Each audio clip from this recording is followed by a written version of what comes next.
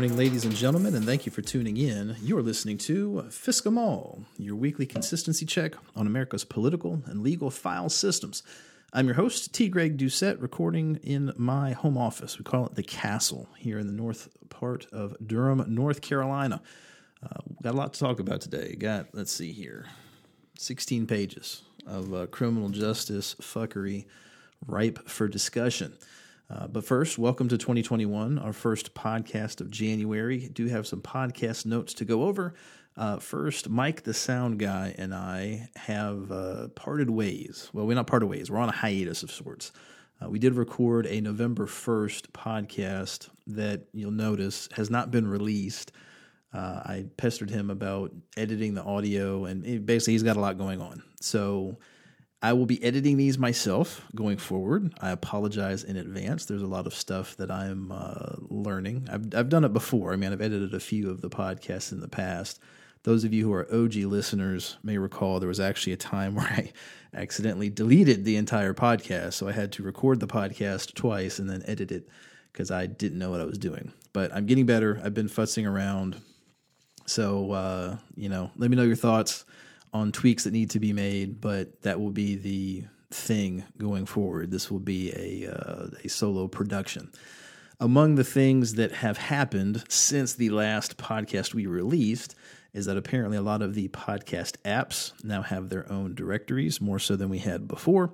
So if you don't see us on your podcast app of choice, leave a comment on this episode or send me a direct message on Twitter or a message on Patreon, and I will work to get them all added in. The 11-1 podcast will be released hopefully soon. I just have to work up the willpower to listen to myself talk for an hour to go through and figure out what needs to be edited. Also, several patrons had asked about a Fisk patron-only Twitter account where basically y'all would be able to interact with me outside of my main Twitter and the podcast Twitter, because main Twitter, of course, has too many people for y'all to reach me, and the podcast Twitter is more or less dormant. I am open to that conceptually. I realize that's kind of a common-ish thing now with folks using Substack and protected Twitter feeds and so on. If that's something you want, let me know. But more importantly, if there's a way to mechanically do it, I don't know how to do it so that, we add in the new patrons other than them trying to add me and I manually add them, but then removing the folks who don't want to be patrons anymore. It just kind of sounds like a royal pain in the ass. But if that's something y'all are super stoked about having, let me know. Speaking of Patreon, they have also added new options. One of them is annual memberships. I don't think we're going to do that because to do that, I'm required to charge you up front. Right now, basically, those of you that when you just signed up, you got your first month, half month, whatever, free. You didn't get charged until the first of the month after you became a patron. To do an annual membership, I have to change that. So the instant you join, you end up paying. And I feel uncomfortable with that because our content is not butterflies and rainbows. So I don't want to charge someone for an annual membership. They start listening to the patron-only episodes and everything else and decide that, oh yeah, this sucks, never mind. But that's there. I'm marinating on it. The cool part, though, is that they have automated merchandise processing. So if y'all have merch ideas that you want, let me know. My default thoughts, of course, are coffee mugs because everyone has coffee mugs. And maybe a T-shirt with the logo on the front and the 5 rules on the back. But I'm open to other stuff. Just keep in mind I have zero artistic talent. And, if it's something we can do, I'll work with Patreon to figure out how to do it so that will all be automated for you. It just has to be within my skills, my capacity. Speaking of skills, in addition to the 11-1 podcast that is still MIA, we did do our very first YouTube video ever on the post-election electoral vote counting process back in November. I suspect most of you have already seen it. If you haven't, go check it out. It's kind of a moot point now because everything that I said in it actually happened. But it was very controversial because at the time it was released, a lot of Trump supporters swore that Donald Trump was going to continue to be our president. So it ended up, we had over 135,000 views. Shout out to Legal Eagle if he is listening for the boost. A lot of them were his subscribers. but there were almost 3,000 comments. Now, a lot of them have been deleted. I checked before this particular episode. We are down to 2,787 comments on this one video, the only video I have done that I did myself since law school. So we had one we released in 2016 that was put together by a classmate. And then the only other YouTube stuff on my channel is my trial team stuff back in 2012. So that one video became just this roiling controversy. And at the time, I couldn't figure out how to turn off the email notifications. So I got several thousand messages, emails from YouTube saying, oh, you have a new comment from so-and-so. But I noticed a lot of them have gotten deleted after Biden has been sworn in. So feel free to check it out if you haven't already. And then, of course, the thrice weekly Twitch game night is still proceeding as planned. So if you are free on Tuesday, Thursday, or Saturday at 9 to 11, oh gosh, sorry, I just dropped one of my papers here, 9 to 11 p.m. Eastern time, then you can join us for a lot of Jackbox games and everything else. All right, so that is the podcast notes. If you have not already done so, make sure to follow us on Twitter. The Twitter account is at Fiskemall, F-S-C-K-E-M-A-L-L. The website is fiskemall.com, F-S-C-K-E-M-A-L-L.com, where you can leave us a comment. And then, of course, the Patreon page, which is where we have our patron-only episodes and just general patron stuff, the finances that help pay for the hosting and everything else for the show, is patreon.com/Fisk. That is patreon.com/FSCK. We usually get into the politics stuff. In the past few episodes, I have started with a coronavirus update just to kind of give you an idea of how bad things are still.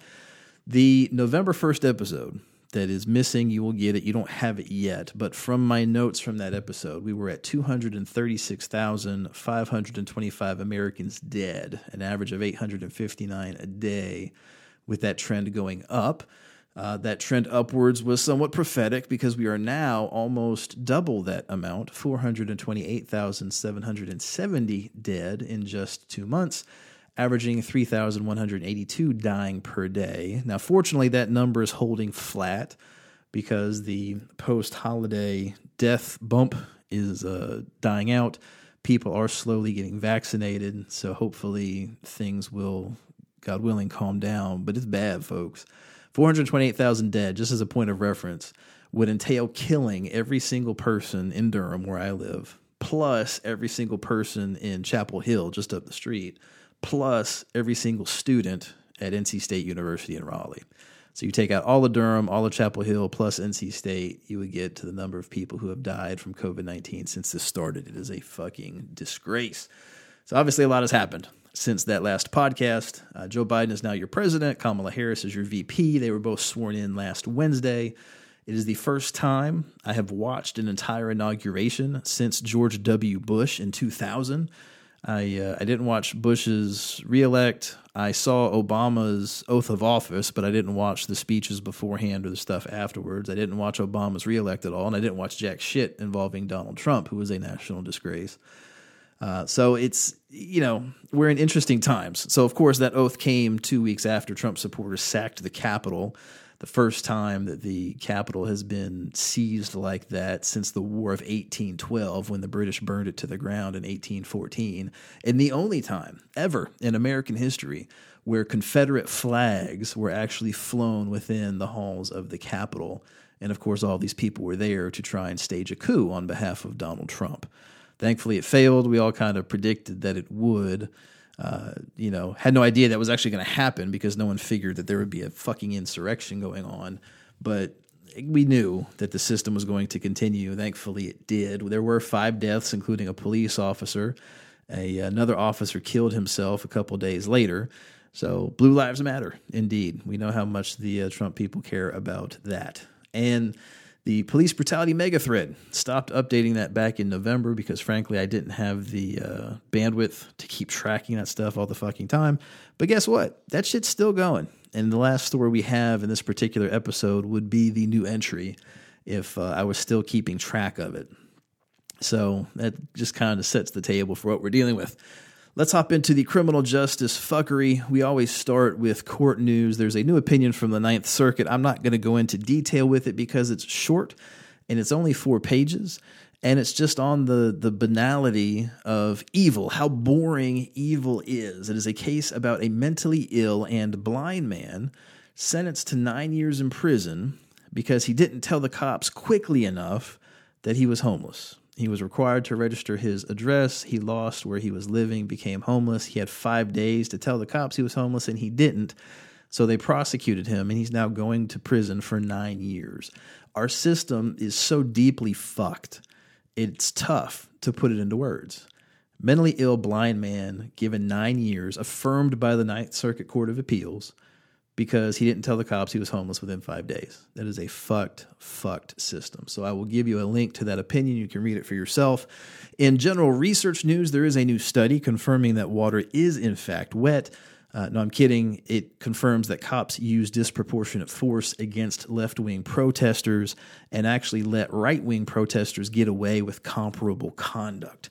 So from that story, it says, quote, police in the United States are 3 times more likely to use force against left-wing protesters than right-wing protesters, according to new data from a nonprofit that monitors political violence around the world. In the past 10 months, U.S. law enforcement agencies have used tear gas, pepper spray, rubber bullets, and beatings at a much higher percentage at Black Lives Matter demonstrations than at pro-Trump or other right-wing protests. Law enforcement officers were also more likely to use force against left-wing demonstrators, whether the protests remained peaceful or not. The statistics, based on law enforcement responses to more than 13,000 protests across the United States since April 2020, show a clear disparity in how agencies have responded to the historic wave of Black Lives Matter protests against police violence compared with demonstrations organized by Trump supporters. The new statistics come from the U.S. Crisis Monitor, a database created this spring by researchers at Princeton and the Armed Conflict Location and Event Data Project, ACLED, a nonprofit that has previously monitored civil unrest in the Middle East, Europe, and Latin America. Just think for a minute how utterly ridiculous it is that these multinational, the NGOs, non-governmental organizations, are tracking how stuff happens in America, stuff that previously we only tracked in third world countries, as it were. The researchers found that the vast majority of the thousands of protests across the United States in the past year have been peaceful, and that most protests by both the left and the right were not met with any violent response by law enforcement. Police used tear gas, rubber bullets, beatings with batons, and other force against demonstrators at 511 left-wing protests and 33 right-wing protests since April, according to the updated data made public this week. Now, I'm just going to say that's wrong. I know that's wrong because the police brutality megathread was at something like 987 discrete instances plus 2,000-ish videos, and that was as of November. So this is not a comprehensive database by any stretch, but at the very least, you're at 13,000 independently verified discrete instances. That's still quite a bit of data, so you can still get the information that you need out of that. The disparity in police response only grew when comparing peaceful left-wing versus right-wing protests. Looking at the subset of protests in which demonstrators did not engage in any violence, vandalism, or looting, law enforcement officers were about 3.5 times more likely to use force against left-wing protests than right-wing protests. ACLED's data also shows that U.S. law enforcement agencies were more likely to intervene in left-wing versus right-wing protests in general, and more likely to use force when they intervened. American law enforcement agencies made arrests or other interventions in 9% of the 10,863 Black Lives Matter and other left-wing protests between the 1st of April and the 8th of January, compared with only 4% of the 2,295 right-wing protests. Half of the time police made any intervention into a left-wing protest, it involved using violent force, ACLED found, compared with only about a third of the time for right-wing protests. So TLDR, no shit. Water is also wet, but I suppose it is good to have the data. In our state-by-state criminal justice fuckery, we will start, as always, in California. I suppose not always, but it's a lot. So if it's not Alabama or Arizona, we're usually in Cali to start out. In Los Angeles, this is a long read, so this one stretches across multiple pages, but it's a story about a skateboarder who was more or less kidnapped by Los Angeles Sheriff's Department, the Los Angeles County Sheriff's Department. The reason why it matters is that the cops who kidnapped this kid for no reason were also the cops who killed a guy in June. So from that story, it says, quote, Jesus Alegria was skateboarding with some friends at a Compton park on an afternoon in April when Deputy Miguel Vega and his partner Chris Hernandez pulled up. Hands on their holsters, the deputies approached a group of teens. Alegria, 24, and his friends shouted at them to stop harassing the kids. The deputies rounded on them and words were exchanged. Vega suddenly grabbed Alegria's wrists and shoved him into the back of the patrol car. The deputy didn't handcuff him and didn't ask Alegria's name. The wild minutes that followed ended with Alegria bleeding from the head and eventually triggered a criminal investigation into the deputies, who also face a civil lawsuit filed by Alegria that alleges they kidnapped him and then lied to cover up their actions. This newspaper's account, this is from the LA Times, this account of what happened is based on interviews with Alegria, his father, and others, as well as the lawsuit, video footage. I'm going to put an asterisk by this because, again, bystanders point out that the cops are lying, and law enforcement and medical records. Lawyers for the deputies declined to discuss the case. Los Angeles County Sheriff's officials did not answer questions about Alegria's claims, leaving it unclear whether the department even challenges his account of what happened. A spokesman for the Sheriff's Department confirmed Friday that Vega and Hernandez are under criminal investigation. Sheriff's officials have also not explained why it took more than 2 months to open an investigation into the incident and nearly 8 months before Vega and Hernandez were stripped of their badges. That timing meant Vega and Hernandez were still on the streets one night in June when they came upon 18-year-old Andres Guardado, and Vega killed him in a controversial shooting that led to widespread protests and remains under investigation. It's because the guy was on his knees with his hands behind his head, and the police officer shot him repeatedly in the back. Spoiler alert. The Times reported last month that Vega and Hernandez had been relieved of duty, pending the outcome of the investigation into the incident, but the details of what occurred have not been reported. As Vega drove off from Wilson Park, Alegria sat in the car's hard plastic backseat without handcuffs and without a seatbelt, a violation of department policy. The deputies taunted him, subquote, "We're going to go get you set up right now," one said, telling him they were going to kick him out of the car in a neighborhood controlled by a gang and tell people on the street that he belonged to the Bananas, a rival gang. That is a hilarious gang name, BT dubs. A few minutes later, the deputies spotted a group of young teenagers on their bikes. Vega hit the gas and steered toward them. The boys scattered. Hernandez jumped out of the car to chase some of the teens on foot. Vega sped off down an alley after one of them. Alegria noticed the deputy didn't broadcast anything over the car's radio about the chase. The alley narrowed. Up ahead, the biker threaded past a parked car and a concrete wall. Alegria didn't think Vega would clear the tight space. Surprise, he didn't. Vega accelerated, but then the SUV smashed into the wall and the parked BMW. Alegria's head slammed into the cage divider. Unable to open the door, Vega climbed out of his window and onto the hood of the car, looking left and right.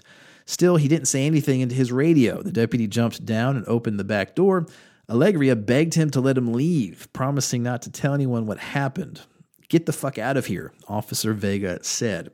As Alegria walked away, he realized blood was dripping down his face from a gash on his eyebrow. That was as a result of him slamming into the cage. He pulled his shirt up over his face and pressed it against the wound as he walked out of the alley and around the corner. A family unloading groceries from their car gave him water and let him use his phone to call his father because his belongings were still in his backpack at the skate park. A California Highway Patrol officer responded to the scene. Vega told him he had been chasing a man with a gun on a bike, but acknowledged he hadn't activated his lights and sirens. The deputy estimated he had been driving 30 to 35 miles an hour in the alley, when in fact it was 55 to 65 miles an hour. The CHP officer wrote in his report that Vega caused the crash by traveling at a, subquote, unsafe speed above 35 miles an hour through the alleyway, where the speed limit was only 15 miles an hour. By the time Alegria's father arrived, deputies had blocked off the street and a helicopter hovered overhead. As Alegria walked towards his dad, a deputy instead grabbed him and put him in handcuffs. Alegria asked why. Subquote, I don't know. I'm going to find out right now, the deputy said, putting him in the back of another patrol car. Every 10 minutes or so, a deputy asked if Alegria needed medical attention, and each time he said he did, nothing was done. And after about 40 minutes, paramedics arrived and took him to a hospital. Deputies followed the ambulance and crowded around him as hospital staff tended to Alegria. As they put a few stitches in his forehead, doctors and nurses seemed to sense something was off and started writing Alegria notes so the deputies couldn't see. At one point, a deputy refused to move when a nurse told him to get out of the way. A deputy pressed his ticket book toward Alegria, demanding he sign a citation to appear in court. Alegria asked what crime he had committed, but the deputy wouldn't answer and kept the part of the paper that noted the offense concealed beneath the book's thick band. He said only that he wouldn't leave until Alegria signed it. At some point, Alegria grabbed the book out of the deputy's hand and saw he was being cited for being under the influence of methamphetamines. Incredulous, Alegria asked hospital staff for a drug test, but was told they couldn't perform one. In the arrest report, Officer Vega wrote that when he and Hernandez first encountered Alegria, he was acting erratically, swearing, sweating, and grinding his teeth, and appeared to be under the influence of a stimulant.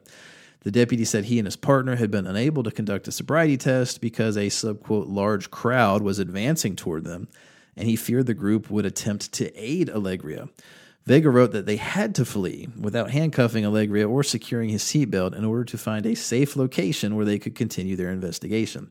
But, asterisk, a video recorded by one of Alegria's friends calls Vega's account into question. Surprise. The footage shows a fence separated Alegria's friends from the deputies.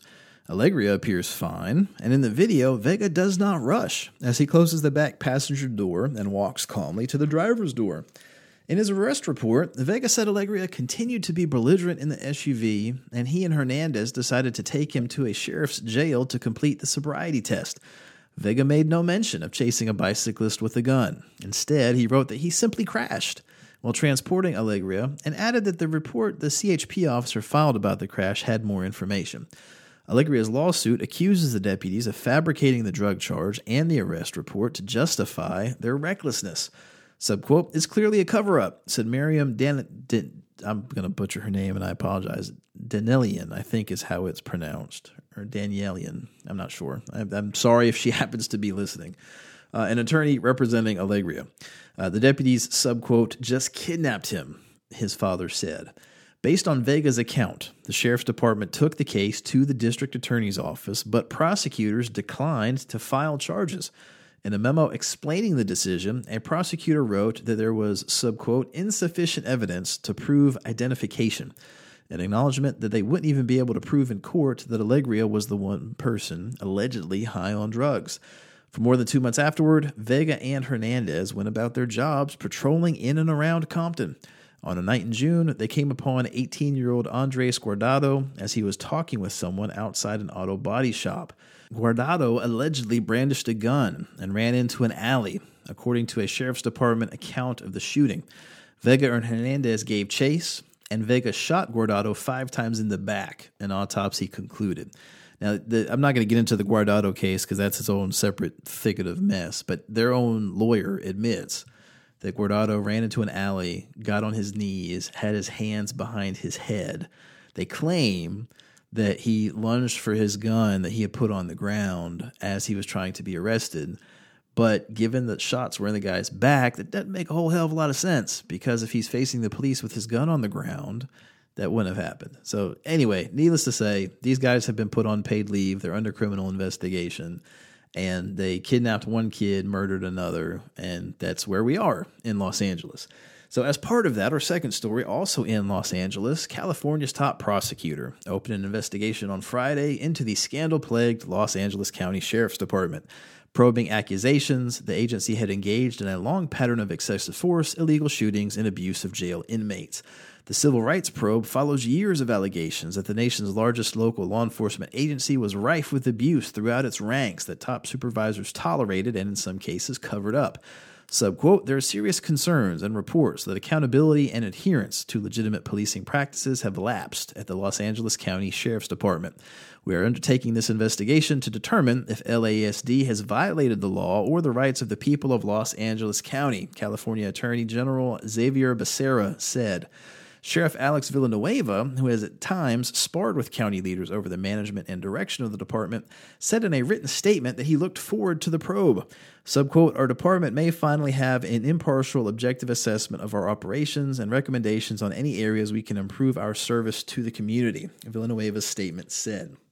Subquote, during my administration, we have routinely asked the State Office of the Attorney General to monitor our investigations, and we will provide immediate access to all information in our possession. We are eager to get this process started in the interest of transparency and accountability. We'll see how eager that continues as the investigation happens to go on, because the story continues, quote, in 2013, the Federal Bureau of Investigation charged 18 Los Angeles County Sheriff's deputies, including 2 high-ranking supervisors, with attempting to thwart a federal probe into abuse in the nation's largest jail system. Then Sheriff Lee Baca was among those convicted in the case and sentenced to prison. So fun times in L.A. Still in California, Spring Valley Lake, we have a third rule of FISC situation. The third rule is that there are no new stories, just new names and new jurisdictions. And here, an elderly woman called police to report a potential burglar. Cops showed up and shot her dead. From that story, it says, quote, a 91-year-old woman who was allegedly armed with a shotgun and shot by deputies outside her Spring Valley Lake home Saturday morning succumbed to her injuries Monday morning, authorities said. San Bernardino County Sheriff's Department spokesperson Jody Miller said Betty Francois was pronounced dead at the hospital at 6:15 a.m. Francois was shot after deputies responded to a 911 call just after 9:30 a.m. Saturday regarding, subquote, unknown subjects attempting to break into a home in the 17800 block of Sunburst Road. Miller confirmed Monday evening that Francois made that 911 call. Sheriff's officials said deputies arrived and Francois allegedly exited the home still holding her shotgun. Subquote, deputies gave her commands to drop the gun, then she pointed the gun at the deputies and a deputy-involved shooting occurred, sheriff's officials said. Susan DeLemus, a relative of Francois, told the Daily Press on Monday that the woman was legally blind and deaf. DeLemus, a member of the New Hampshire House of Representatives, described Francois as a, subquote, precious and petite little lady. Subquote, she was born in 1929, and the police felt so threatened by her that they had to shoot her dead, DeLemus said. So, call police for help. They say challenge accepted and will protect and serve the fuck out of you. In Washington, D.C., so we got 2 stories related to the Capitol riot from the MAGA mob. I'm not going to go into too much detail in the first one. It is a profile on Eugene Goodman, who is the black Capitol Police officer who led the MAGA mob away from the open Senate doors where senators were gathering. You have probably seen the video of it. Basically, the guy discovers that these are all a bunch of unmitigated fucking racists, and all he has to do is taunt them a little bit to get them to follow him instead of going to their target, which is how fucking stupid these people are. But I'm mentioning him specifically because he did the sort of police work that I want to see police do. And so people who listen to this podcast, and I should put listen in quotes, people who hate listen to this podcast, the ones who listen solely that they can bitch that I have it and explain how I'm so unfair to police all the time, they say that I have an impossibly high standard for the job. I don't. I just want y'all to be more like Goodman. So if you watch that video, he has situational awareness. He didn't use excessive force. He lightly pushes one guy just enough to piss him off to get the mob to start chasing them. He actually protected and served the people he's supposed to protect and serve. And then when it was done, he's like, yo, I'm just trying to do my job. He didn't go on the local news and call himself a hero and demand blowjobs for the work. He just did what he was supposed to do. And he got promoted for it, as he should have. So kudos to that guy. To other people who want to complain about this podcast, just have your officers be more like him. That entire scenario, which we've now all seen on video, is exactly what I expect police to do. That is what they are paid to do. The fact that they don't do that more often is the entire fucking problem. Speaking of, as part of the Capitol raid, we have another third rule of FISC situation. No new stories, just new names and jurisdictions. From that story, It says, quote, during the chaos at the Capitol, overwhelmed police officers confronted and combated a frenzied sea of rioters who transformed the seat of democracy into a battlefield. Now, police chiefs across the country are confronting the uncomfortable reality that members of their own ranks were among the mob that faced off against other law enforcement officers. Surprise. It continues, quote, at least 13 off-duty law enforcement officials are suspected of taking part in the riot. I'm going to note that is the Washington Post's way of just being overly cautious so they don't get sued. We know for a fact, having seen the videos, that there are in fact at least 13. There's actually close to 30 at this point based on data compiled by the folks on Twitter. But just know, at least 13 so far are suspected of taking part in the riot. Quote, a tally that could grow as investigators continue to pore over footage and records to identify participants. Police leaders are turning in their own to the FBI and taking the striking step of reminding officers in the departments that criminal misconduct could push them off the force and behind bars. The fact that is a striking step is striking. I'm going to put it that way. Story continues. Subquote, we are making clear that they have First Amendment rights like all Americans, said Houston Police Chief Art Acevedo, who on Thursday accepted the resignation of an 18-year veteran in his department because of the veteran's involvement in the riot, which followed a rally at which President Trump urged his supporters to not accept his defeat. Subquote, however, engaging in activity that crosses the line into criminal conduct will not be tolerated. The revelation that officers participated in the chaos was the latest hit for law enforcement's reputation, coming on the heels of a year in which police violence spurred nationwide protests and activists called for cutting police funding. As photographs and videos of some off-duty officers at the riot emerged on social media, some residents back home felt betrayed, while police officials worried about a black eye for the entire profession's credibility. Let me pause here. I don't know why. This stuff has been happening near daily since at least 2014. We're constantly told that they're concerned this is going to be yet another black eye for the entire profession's credibility, and yet they keep doing it. So obviously, it's not that big of a fucking deal, because if it were, they would stop. And this whole concern about cutting police funding, the only jurisdictions that cut police funding cut all funding because of the pandemic. It turns out in those same jurisdictions, police funding is now a bigger percentage of the budget than it was before this shit started. So it's like we're in this weird situation where they have to say they're concerned because they know that politically the ground has shifted a bit, but not shifted enough where they're actually going to change their fucking behavior.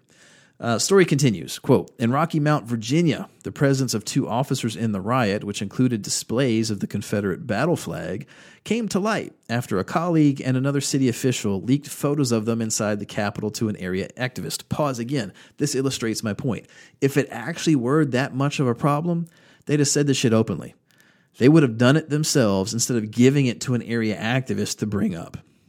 Continuing, quote, the president of the local Black Lives Matter chapter posted them on her Facebook page, and one of the officers quickly defended himself and threatened future violence.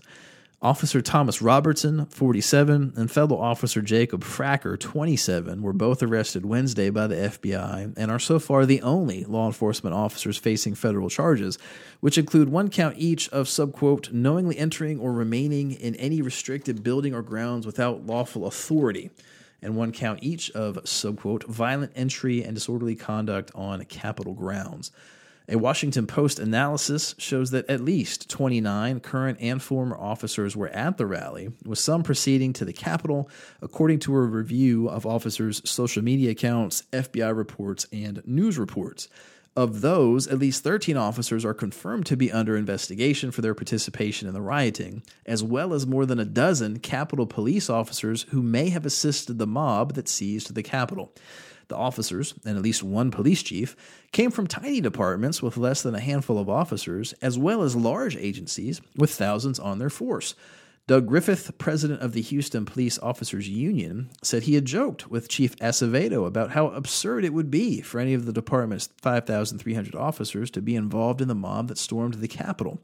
He said the resignation of 48-year-old Tam Pham, after being identified as having been at the Capitol, has not changed how he is communicating with his members. Griffith believes the line some officers crossed is so bright that it doesn't need to be explained to the rest of the force. Attempts to reach former Officer Pham were not successful.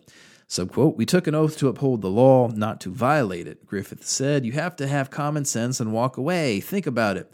There are officers being beaten. How, as an officer, do you not help out? How do you not understand that you shouldn't be there? I'm going to pause and say, quite easily. We have the fifth rule of Fisk. When people say blue lives matter, they don't mean the dark blue ones, because officers do shit like this regularly. They regularly rat fuck their colleagues as long as their colleagues happen to be minorities. Story continues, quote, people living in the communities where the officers work, who have forged relationships with them, say they are disappointed and hurt. Oh, boo fucking who? Bridget Craighead saved videos of her dancing with Robertson, the Rocky Mount officer, at a Black Lives Matter event she organized in her Virginia hometown. She says she also became close to Officer Fracker. She was proud of the relationship they forged.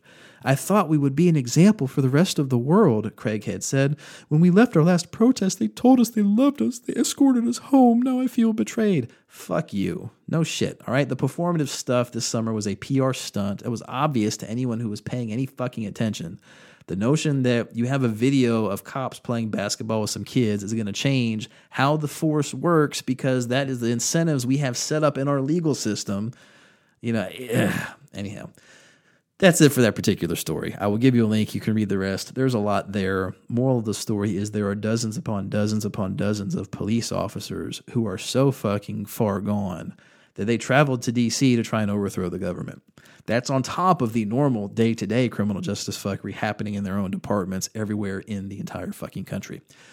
In Michigan, in Detroit, we have a situation where police are trying to avoid using normal ways of communicating because they don't want the public to find out what they say in response to public records requests. So from that story, it says, quote, it's a story within a story, starting with a wrongful termination lawsuit filed last year by former Michigan State Police Inspector Michael Hahn. His attorney, James Fett, requested text messages from Michigan State Police among its top leaders, including Colonel Joseph Gasper.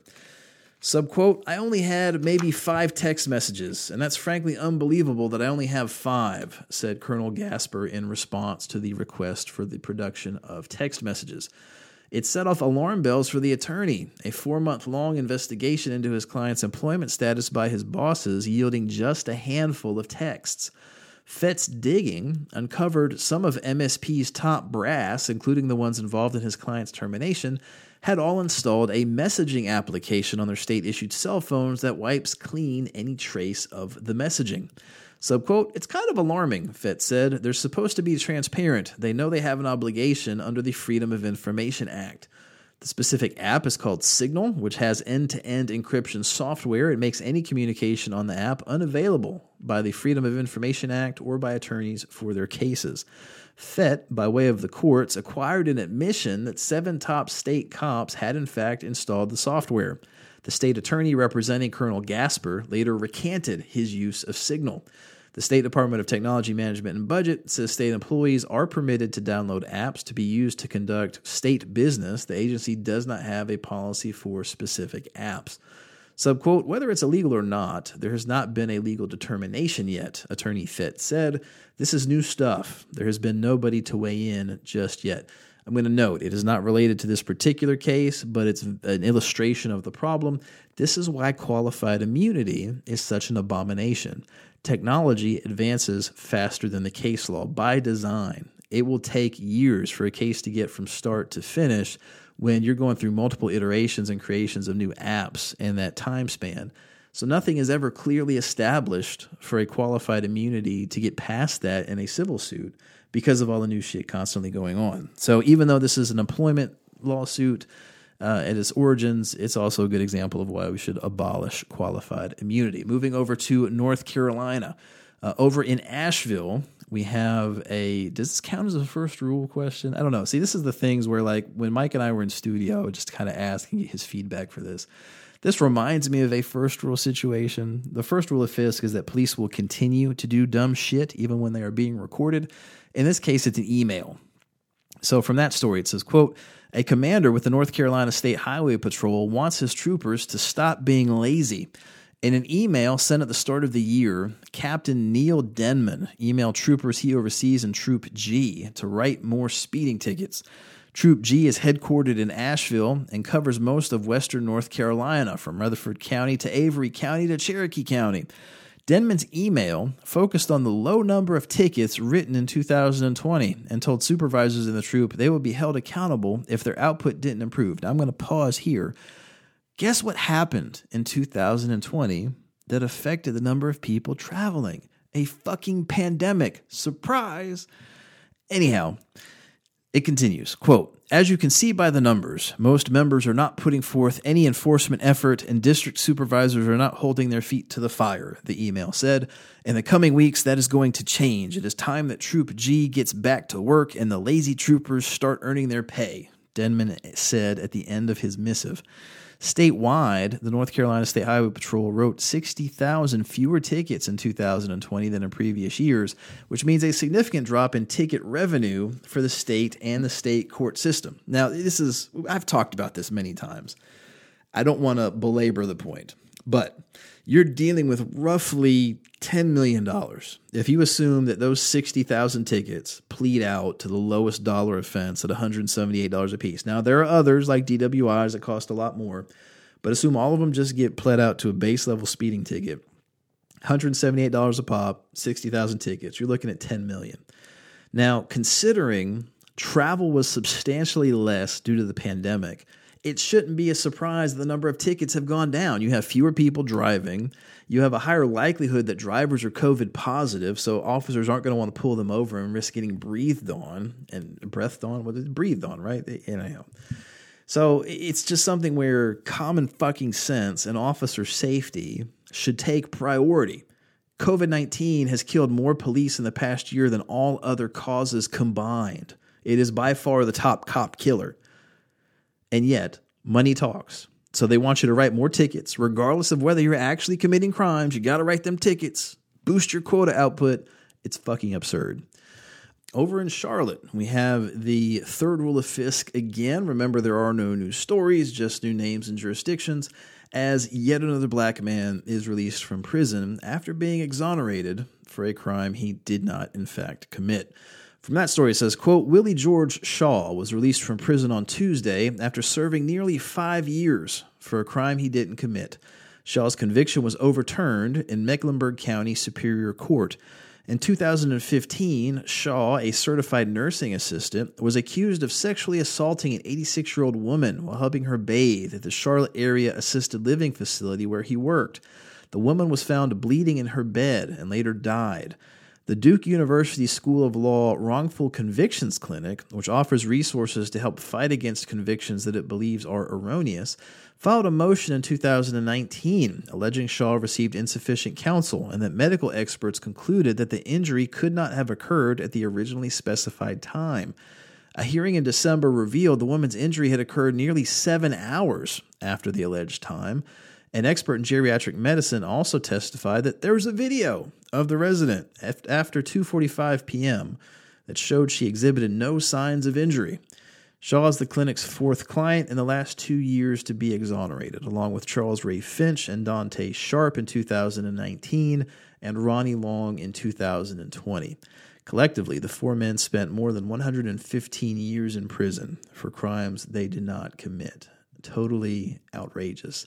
The fact that in this particular case, in Shaw's case, there was a video. Guy was done at 2:45 and no longer there at the facility. And then on the video, the woman is fine. And none of that shit comes out. They end up convicting him anyway. Like, this type of stuff blows my mind that this happens. But anyhow, so props to the Duke Wrongful Convictions Clinic. They now have 4 people in really only 2 years, because we just started 2021. So 4 people in 2 years to be exonerated for crimes they didn't commit. Over in Durham, we have some interesting stuff happening here where hopefully it's going to pan out well. From that story, it says, quote, "Residents of 4 more Durham neighborhoods may see new teams of violence interrupters on the street sometime this year. After a record 318 people were shot in the Bull City last year, the Durham City Council agreed to spend $935,000 to hire more staff for the county's violence interruption and outreach team called Bull City United. City leaders voted Monday night to expand the group to 4 new areas with high gun-related crime. Subquote, I would love to see Bull City United teams working in every neighborhood all over the city, Mayor Pro Tem Jillian Johnson said. There's a lot of opportunity for this kind of mediation and conflict resolution. A total of 318 people were shot in Durham last year, compared to 189 people in 2019, according to Durham Police Department data. Since 2017, Bull City United staff members have worked in part of the Southside community and an area encompassing the McDougald Terrace public housing community. Now, I want you to pay attention to these next stats because this is mind-blowing.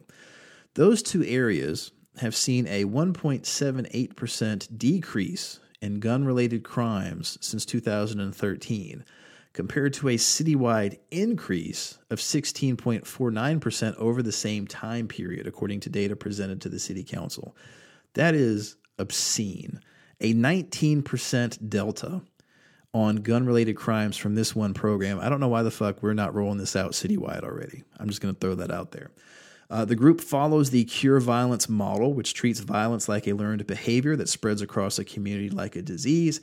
Staff members go where shootings take place, talk to people involved in the conflict, and try to negotiate peace. Most team members, such as current supervisor David Johnson, have been convicted of past crimes or were once incarcerated. Irving Joyner, a criminal law and procedure professor at NC Central University, I'm going to note he was my professor. I had him for civil rights and a couple other things, thinks the Cure Violence model makes sense for Durham. Subquote, I think it's a big departure from the law enforcement model or the policing model that is typically repressive and offers a better opportunity for relief, said Joyner, who's lived in Durham for over 40 years. What is happening now does not work, he added. And at this point, given the scope of the danger that exists, you need to try different things. Now, a couple of things here. One, I cannot do justice to Professor Joyner's accent, so I regret that you're hearing it in my accent and not his, because his accent is amazing. Two, if I could do that gif of the guy slapping the desk and going, thank you, I think it's from The Office, I would put that here. What is happening now does not work. You need to try different things. It's so revolutionary in how obvious it is. Now, those of you who remember back, episode 37 years ago, remember there was a study done that confirmed that nonprofits in a community focused on crime-related stuff actually reduce crime more than police. The current approach here with Bull City United sure seems to back up that premise locally. So we'll see how it works. But again, I don't know why we haven't moved on this sooner. Over in Pennsylvania, in Philadelphia, we have Joey Baloney, who you all who were present for the police brutality mega thread will recognize from the summer.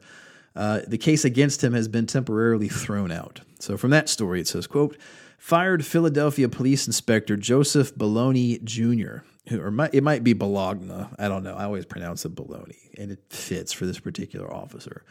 Who was arrested last summer for beating, I'm going to put in parentheses, the shit out of a Temple University student with a baton at George Floyd protests, was cleared of criminal charges Friday after a judge tossed out his case at a preliminary hearing. Municipal Court Judge Henry Lewandowski III ruled that the district attorney's office had not presented enough evidence to establish that Baloney's use of his baton against Evan Gorski, captured on video, amounted to a crime. I'm going to pause here. It was actually captured on at least 2 videos. I think there were 3, but I know for sure there were 2. And then the police tried to frame Gorski afterwards by saying he was on meth or some shit like that.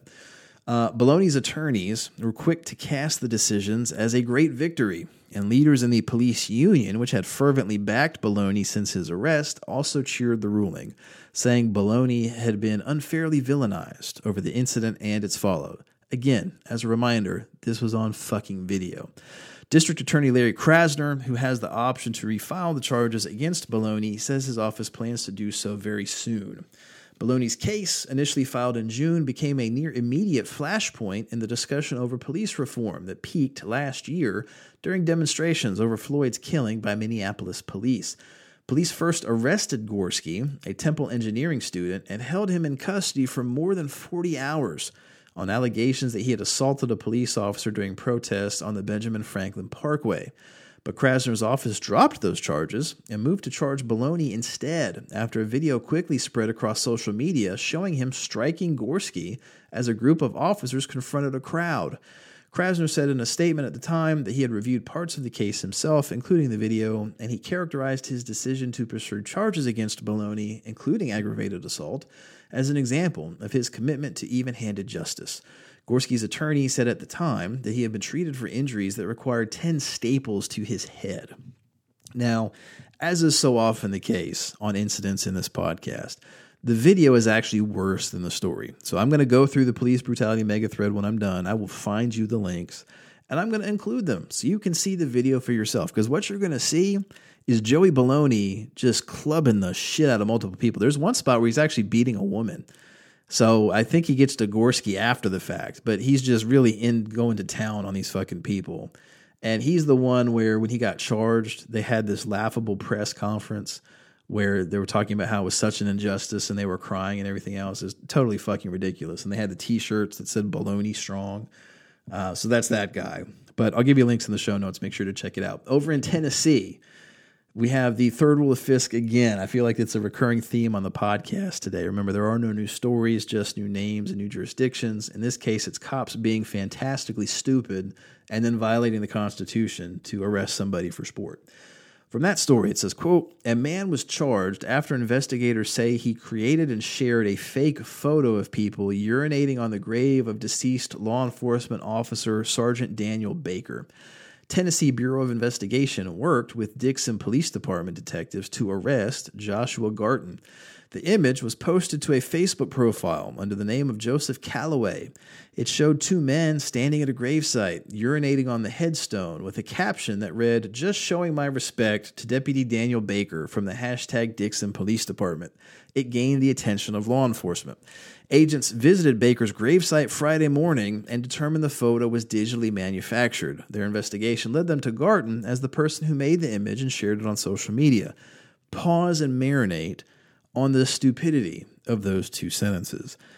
The use of the word agents, plural. They sent multiple people to the gravesite to look for piss.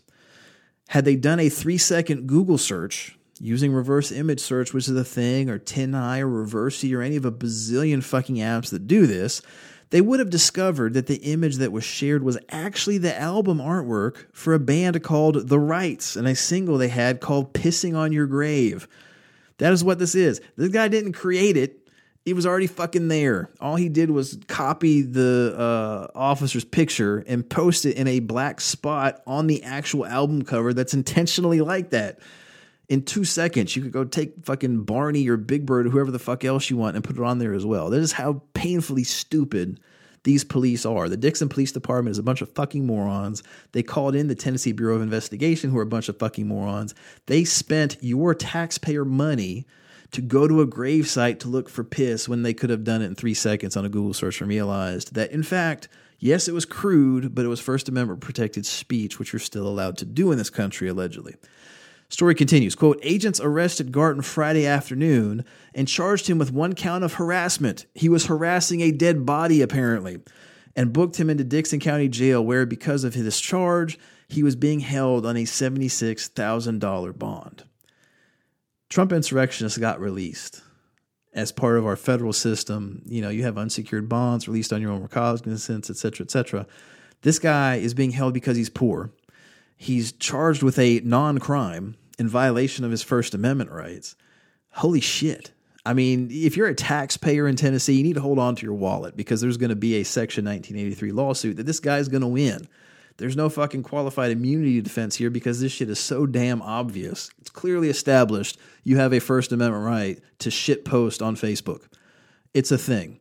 In addition, you can't harass a fucking corpse. You can do other physical things to a corpse, but posting a picture on Facebook about a corpse is not harassing the corpse because so far as I know, corpses don't use Facebook. You fucking morons. So the Tennessee Bureau of Investigation, of course, posted on social media. They had a full-blown Twitter statement because that is the thing nowadays. And they predictably got fucking roasted. The idiocy runs so deep. So sorry, as I'm talking about idiocy, I keep dropping my papers here. That is how frustrating this shit is. Over in Washington, our last two stories, both in Tacoma, we have new revelations in the death of Manuel Ellis, who was killed by police back on March 3rd as he was walking home from a convenience store. The police claimed that he was violent, even though there was bystander video from two different witnesses that proved the police lied. So that is the backstory for this story, where it says, quote, "At least two previously unidentified law enforcement officers participated in restraining Manuel Ellis, a black man who died in Tacoma police custody after his airways were restricted," investigative records from the Washington State Patrol on Wednesday revealed.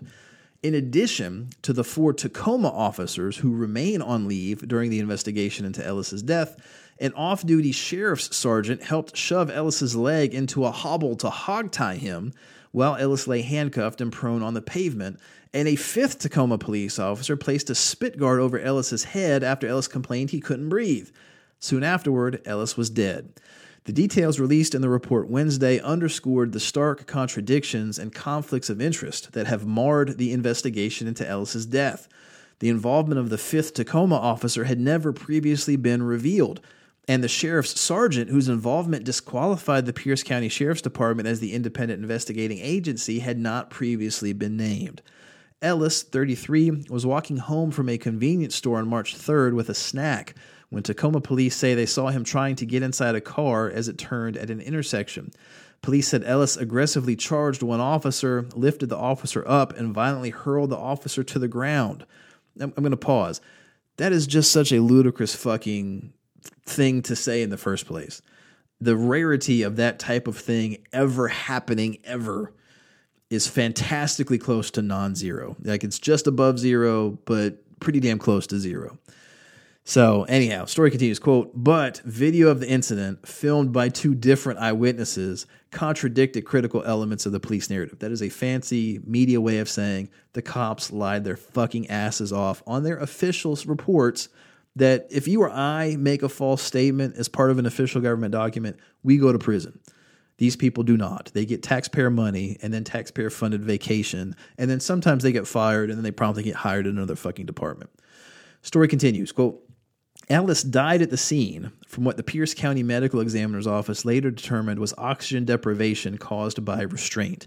The medical examiner ruled Ellis's death a homicide, prompting officers Matthew Collins, Christopher Burbank, Messiah Ford, and Timothy Rankine to be placed on leave. The newly released records show Collins and Burbank were the first to encounter Ellis, followed by Ford and Rankine, who arrived when Ellis was already handcuffed. They relieved Collins, and Burbank held Ellis down. The Washington State Patrol separately named the previously unidentified participants in Ellis's restraint as Pierce County Sheriff's Office Detective Sergeant Gary Sanders, who bent Ellis's leg while others were hobbling him, and Tacoma Police Officer Armando Farina, who applied the spit hood over Ellis's head. Neither has faced suspension. Both have been classified as mere witnesses and not targets of the investigation. Collins, Burbank, Ford, and Rankine were allowed to return to work just 2 weeks later, but were again placed on leave in June after the medical examiner's homicide ruling. They remain on paid leave. That is taxpayer-funded vacation. So that is that story in Tacoma. Surprisingly, the other story is also in Tacoma. It would be part of the police brutality mega thread if I were still keeping it going, but I'm not. But we're going to give you some video to look at. So from the story, it says, quote, "The video footage is clear and hard to watch. A Tacoma police patrol car running into and through a group of pedestrians. The 48-second clip, shot shortly before 7 p.m., was shot in the downtown area. The patrol car, surrounded by groups of shouting people, revs its engine and suddenly surges forward, striking the group and running over at least one individual before driving on." A few notes here.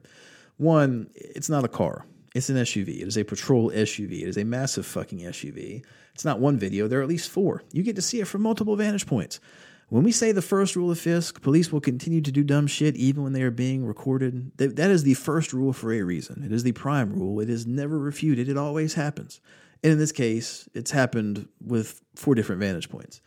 Story continues, quote, Mark, the eyewitness who shot the video and provided it to the News Tribune on the condition his last name not be used, saw 5 to 6 cars spinning in circles on South 9th Street between the intersections of Court A and Pacific Avenue. A Tacoma police car approached the area from Pacific and South 11th Street. Mark said the police unit took back streets and then came into the scene on South 9th Street from the east. Subquote, a lot of people swarmed in that direction, Mark said. They were intending to block him. I'm going to note, these people were in the crosswalk. Whether they should be or not is up to, y'all to decide. But the fact is, these were pedestrians. The officer backed up about 3 feet before then suddenly accelerating forward, striking several people, knocking 4 to 5 of them to the ground, and it appears the vehicle then drives over somebody. And I'm going to note, it's not an appears. You actually can see from one of the 4 videos that, in fact, he completely runs over a guy. Tacoma Police spokeswoman Wendy Haddow said police were notified shortly before 7 p.m. Saturday of street racers and a crowd of approximately 100 people blocking streets in the area. Haddow said the crowd began pounding on the windows of the patrol car. Subquote, the officer was afraid they would break his glass, she said. That prompted him to speed out of the scene for his own safety.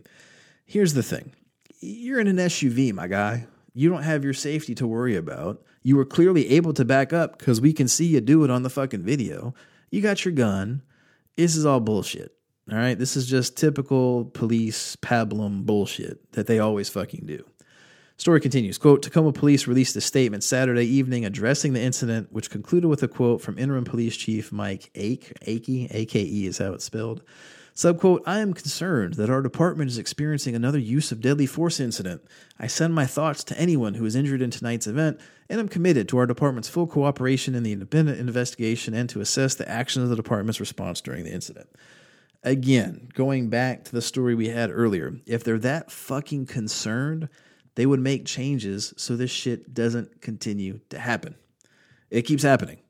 It is ridiculous that we are now in 2021, and I know my podcast has not been around weekly like it normally is, but the fact that just from this past week, we have 16 pages of stuff is ludicrous.